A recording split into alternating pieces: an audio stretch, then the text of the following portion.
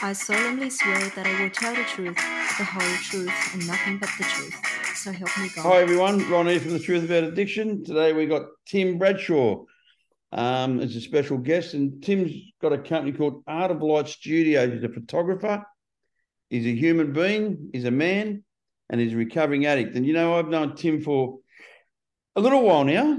How long have I known you, Timmy?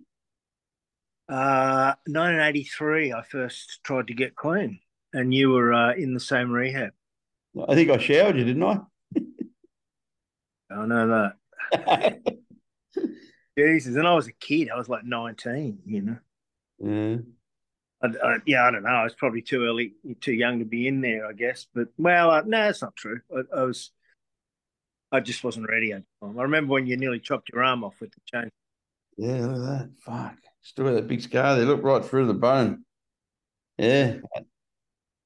I'd only been there about 3 days when you did that. For the viewers, it wasn't intentional. It was an accident. The boys in the Gunya Lodge was trying to take you down, I think. There's a funny story to that, because the same guy that cut me, Steve Banks, I'd try to murder him in prison. He's a big man. He was a big guy, yeah. And we were using together on the street, and he started screwing my girl, and he came in. And I set him up I was going to stab him. And the guy that I'd sent up to get him to bring him down to the back where the toilets are got the wrong guy. And Banksy seen it go down. He tied up the big steel bars and ran straight over to the other side of the office where the screws were and said, put me in protection. Ronnie Short's going to kill me. So it's a funny story. And you guys were tight as fuck. Yeah, in the end, yeah, but that's using. Yeah, totally. And that's prison. You know, that's the bullshit life of being a junkie, criminal, fraud, good word, and living on this bravado bullshit. Fuck, I love being clean. So tell me your story about recovery, my friend. You're using story and your recovery story, but I love the recovery part of it. And I like you. And to be quite honest, Timmy, I've asked you to come on this show because I like the human being you've grown into.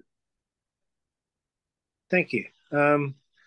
Well, you know, my story, for a long time I thought it wasn't tough enough and hard enough, and I never did prison, so I'm not that guy.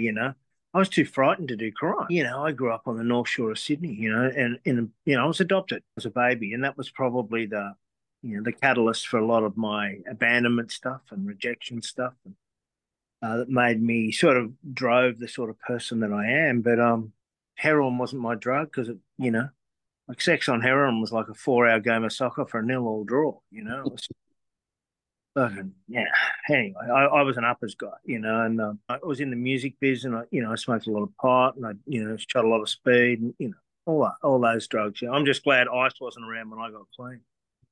But like I said to you before, I first tried to get clean when I was 19, and because I knew that there was something wrong, there was something different, and we talk about addiction as an illness, and I really related to that.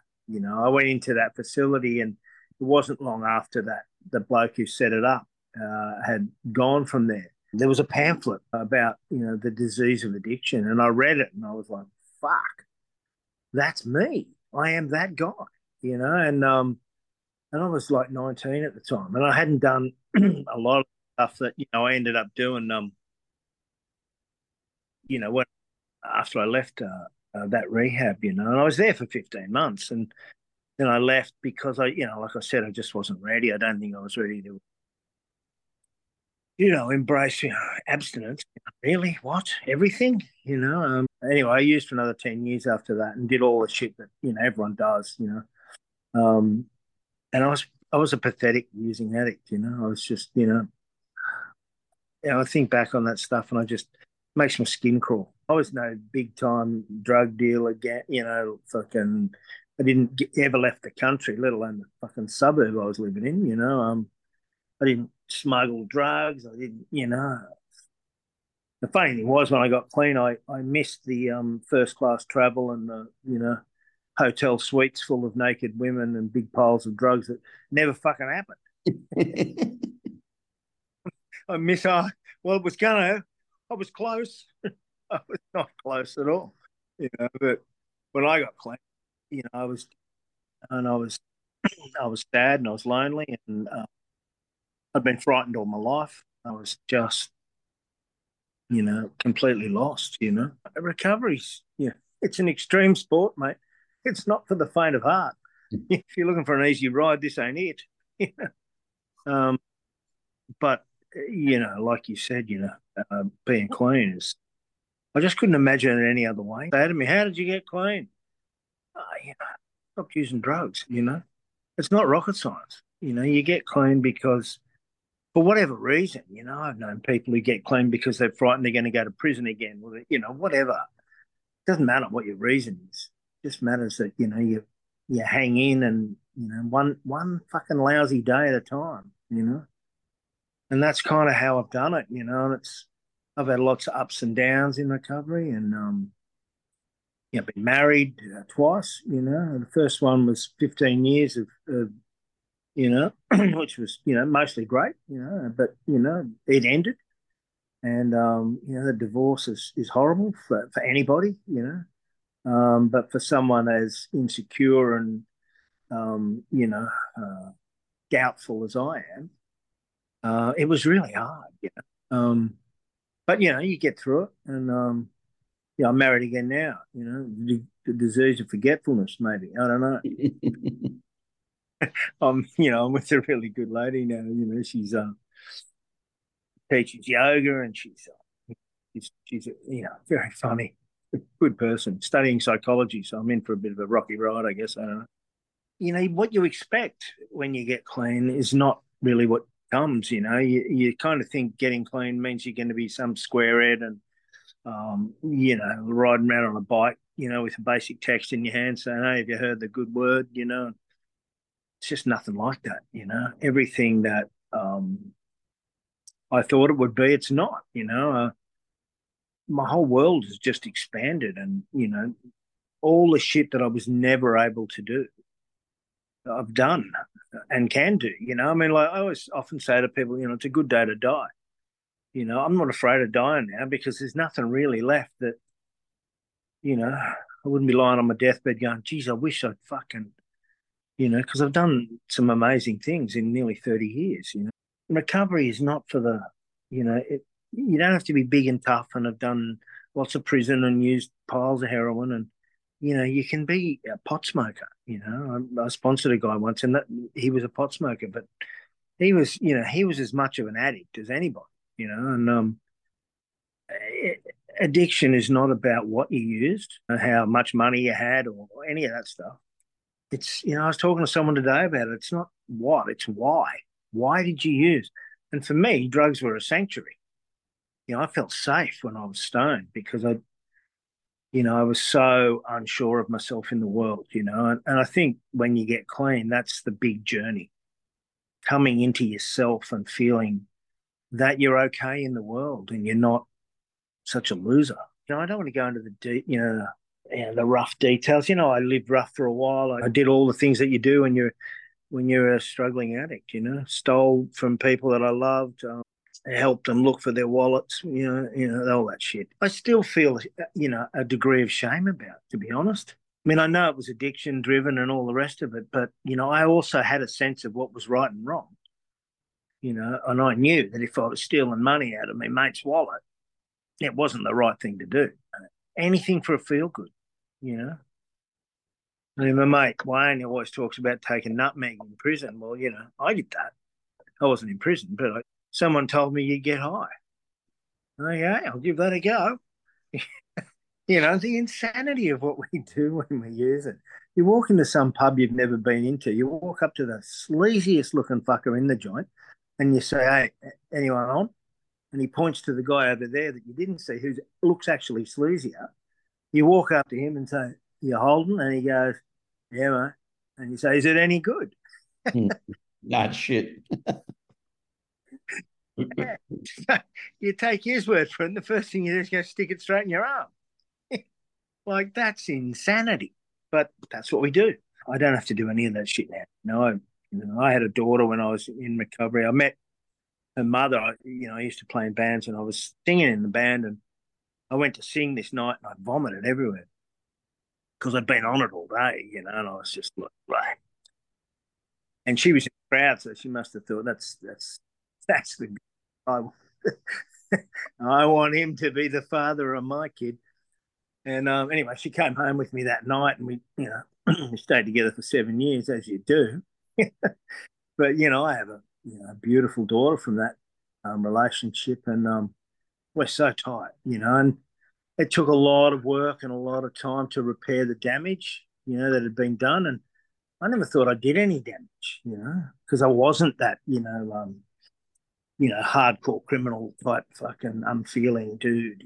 I was soft and gentle all the time, and man, I caused some harm to that girl, and we've worked pretty hard at that, and she's extraordinary, she's just written a movie that was #1 on Netflix worldwide, and she's the head of sales at Village Roadshow nationally, and like executive. I don't know how, she's like, and she's never used a drug in her life, doesn't want to. When I take her out for dinner, we go out and we sit down. I said, "Do you want to have a drink?" She said, "Nah, Dad, if you're not going to get drunk, what's the point?" So, I've got this incredibly full life now, as you said, I'm working, I never thought I'd ever be a photographer. I worked in the music biz for 20 years, 25 years, and, decided that when my marriage ended, that I wanted to do something that I loved.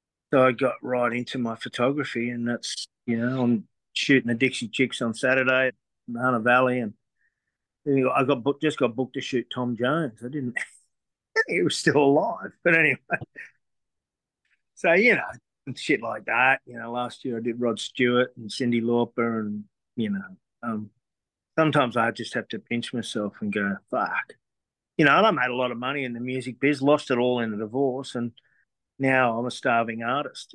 I got a lot of money in photography, but you spend it all on gear. But anyway, I get to do some crazy shit that I never thought I'd ever do, So I don't know, mate. It's the best people I've ever met are people in recovery. They're so generous and kind. I mean, I've got diabetes, and I had this thing with my eyes, and I'm getting injections in my eyes. And let me tell you, that's not fun. But every month, I get one in each eye. After 20 odd, I just I can't afford to do this anymore. Well, my mate and your mate, you know who I'm talking about, just came around and see me one night and said, "Mate, me and Jenna, we're paying for this. You're doing it." And people do things like that for you that no one would have ever done that for me when I was using. They would have gone, "Fuck off. Go blind, motherfucker." Yeah. So I don't know, mate. I don't know if that tells you anything about me, but I just didn't want to dive too much into the using story. No, mate, that's beautiful. And it's funny because I don't really ask many questions. I've written down here, I know your recovery story as far as, your ins and outs, and that you've stayed clean no matter what, which I think is the most important story. Yep. Through sickness and health, for better or worse, we stay clean, and I wrote down here friendships. Because I know friendship's a big thing, because one of your mates is one of my mates. And I know that he's been a big part of your recovery, the same he's been a big part of my recovery. Absolutely. Yeah. And I was actually on the phone to him before we've come on the Zoom. And the funny part is I helped him get clean. Then I relapsed, and then I detoxed on his floor. And then I'm the godfather to his daughter, his 37-year-old daughter, like that's how this program works, and I love what we have. I love if I don't see you for 2 years, it doesn't matter. I didn't see you for 8 years. I went for that little Buddhist retreat up in the fucking valleys, came back very serene. You get the connections, and they actually mean something. Yeah. Ever had a long-term friend? I've known, him for 27 and a half years. And we've been really tight for the last probably 20. I found him quite intimidating at first because he was on your side of the track. I met him through his ex-wife, and my ex-wife were good mates, and so eventually, I was his best man. He was my best man. I never had a friend that long, you know. What would be your biggest gift they've been given in recovery, Tim? Biggest gift would be just freedom from that fucking constant self-obsession, the constant anxiety. The biggest gift is not a thing that you can hold. It's a thing that it's probably the only thing you can't take from me. You can take all my material shit. You know, I've heard you say in a meeting, if you don't like material stuff, let me know where you live. I'll be around with a truck. Yeah, exactly. And I like my material stuff, but you know, it can all go. You know, and it did when my marriage ended. And you know, but what I've got is, you know, I wouldn't. You get the key tag that say clean and serene for however long. I don't know if I'm serene, you know, but I've got to feel like I'm a good person.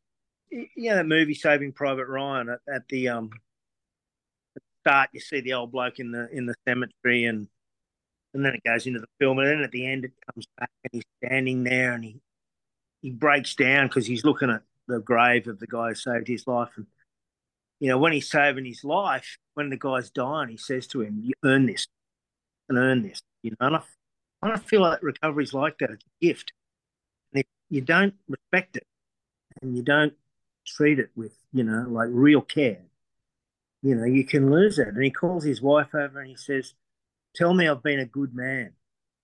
Tell me I've been a good man." You know, every time I feel emotional now just talking about it because I wasn't a good man, you know. And, you know, people in my life now trust me, they rely on me.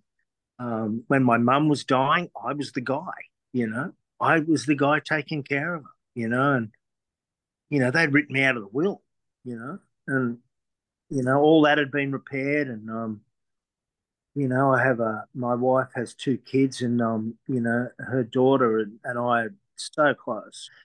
And she says to me, "Oh, you know, if I ever get married, I want you to walk me down the aisle, not my dad."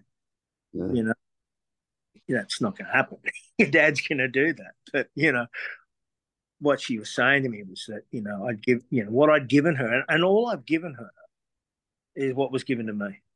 You know, there's nothing original, you know, and you know, she tattooed on her body some of the things that I've said to her that I've got from what we do. It's all you, you know, don't blame anyone else. It starts with you. You can fix yourself. You can't fix anyone else, you know.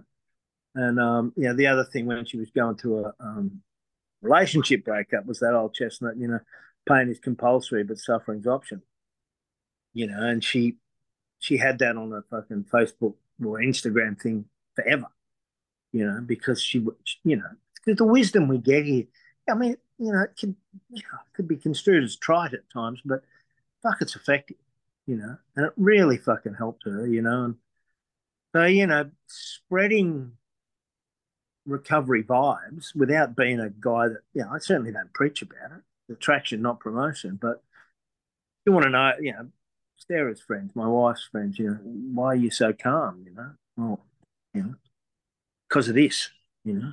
My life is so different than it would have been, you know.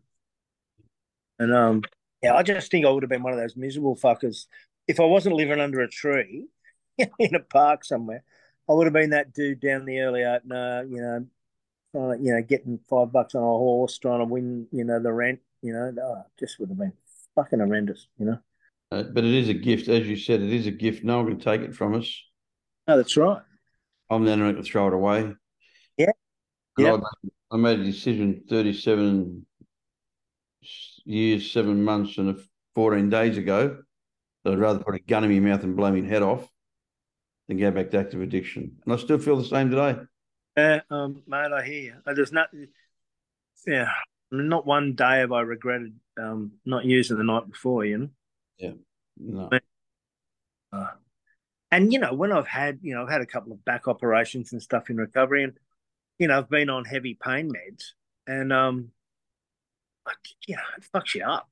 It's a dangerous time. We lose a lot of people through pain medication, but it just turns you into someone you don't want to be. You know, the first thing I notice when any of that stuff comes into my system is I just lose my connection with the world. All of a sudden I'm an angry, grumpy, and my wife would probably tell you I'm that anyway. But yeah, I just noticed once that stuff, once I'm not clean, I just lose my connection with the world, and I kind of like my connection with the world, you know. Drinking never made my life good. It just made me a complete asshole. I don't like anything that changes the way I feel. That's it. Yeah. I don't like anything that changes the way I feel. I like to feel. So I have massive arguments with doctors because I also have spinal fusion. I'm also 69 years of age and I've got all this medical stuff. And they tell me I'm untreatable because I won't take their tablets. And I said to them, and they don't get it, but you give me a tablet that's going to stop me from feeling pain. That same tablet stops me from feeling joy. Yep. And they look at me, what the fuck's he saying? I know. Look, I don't take, when I had that operations, I'm not a hero. I took the, big thing and the, pain meds as prescribed. But, they said, oh, you're probably going to be on these the rest of your life. And I'm like, no fucking way, I'm not. I just decided it wasn't going to stop me. So, I go to the gym and I fucking lift weights and I, do what I like to do. I'll be 60 next birthday, and you fuck, man, like you just said, when you get older, you live with pain. Yep. There's the day. Fucking hell, I'm old. It's just part of life. Yeah, that's it, mate. I don't know, a mate of mine who used to come and visit me in jail. He was 64 years sober when he died at 86 years of age, I think he was. And he used to say to me, "Get Noah's not for pussies, kid." It ain't, mate. And I used to laugh. He said it right up till he died. He only died 2 years ago, but he died at 64 years sober. Jesus. Gentleman, mate, a beautiful man. And he said to me, "Ronnie, the secret to recovery is acceptance." I agree with that. Yeah. He said, "Accept that you can't have a drink and have a good life. You got this fucked." And I accept anything though, like my diabetes, you got to accept it. Yeah. Your back fusions, you got to live with them. Yep. Accept it. Fail against that stuff. All the suffering comes from me on lack of acceptance. I agree.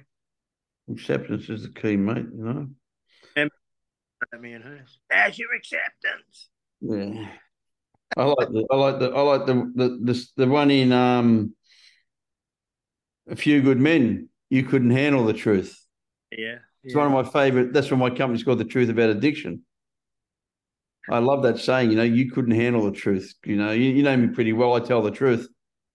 Yeah. To say I'm the most honest criminal in the fucking world. I never pretended to be not a criminal. You know what I mean? I never made out I was a fucking spiritual guru and then fucking ran in the back door. I always said to everybody, I'm a fucking crook, and that's the way it is. Today I'm not. It's really nice. I like not being a crook. It took me hard. It was the hardest thing for me to stop. Well, it's probably another addiction in some ways. Well, it was. Yeah. I had to put it on the program just for the day I don't commit a crime. Yeah. It was a way of life. What's recovery? A way of life. Yeah. Drug addiction, a way of life. Way of death. We have the power to choose what we do. I'm not a victim. Not for 1 minute have I ever claimed victim. We're volunteers, mate. Yeah, mate. Except for when it comes to women. Then I'm a hostage. The final frontier, Mate, I've had a few and I know nothing about any of them. Nah, well, that's probably okay, mate. We just accept them. I've accepted that. Exactly right. I've accepted that I know shit all about them. I never will. And I'll just say, yes, sweetheart. No, honey, it's okay. I'll do that. And when we moved into the flat that we're living in now, my wife said, all right, we're going to do this. We'll set it up like this. And it's my needs and blah, blah. Eventually I got to a point where I was like, oh, fuck this. I can't argue about this anymore. Fucking looks amazing. Let them be. Yeah, my wife makes all the good decisions. Yeah, that's right. Wayne talks about Jen being the voice of reason. Yeah. Yep. Yeah, my wife's the voice of reason. All right, my friend. Thank you very much for coming on about the truth about addiction. Great to be here. Somewhere, someone will listen to this and they'll go like, fuck yeah, I relate to that guy. And that's what this is all about. It's all about carrying the message to the addict who still suffers. And hopefully somebody gets something out of two old bastards talking about how it was like, what they did and what it's like today. Thanks, Timmy. Thanks very much. Yeah, mate. See ya. I solemnly swear that I will tell the truth, the whole truth, and nothing but the truth. So help me God.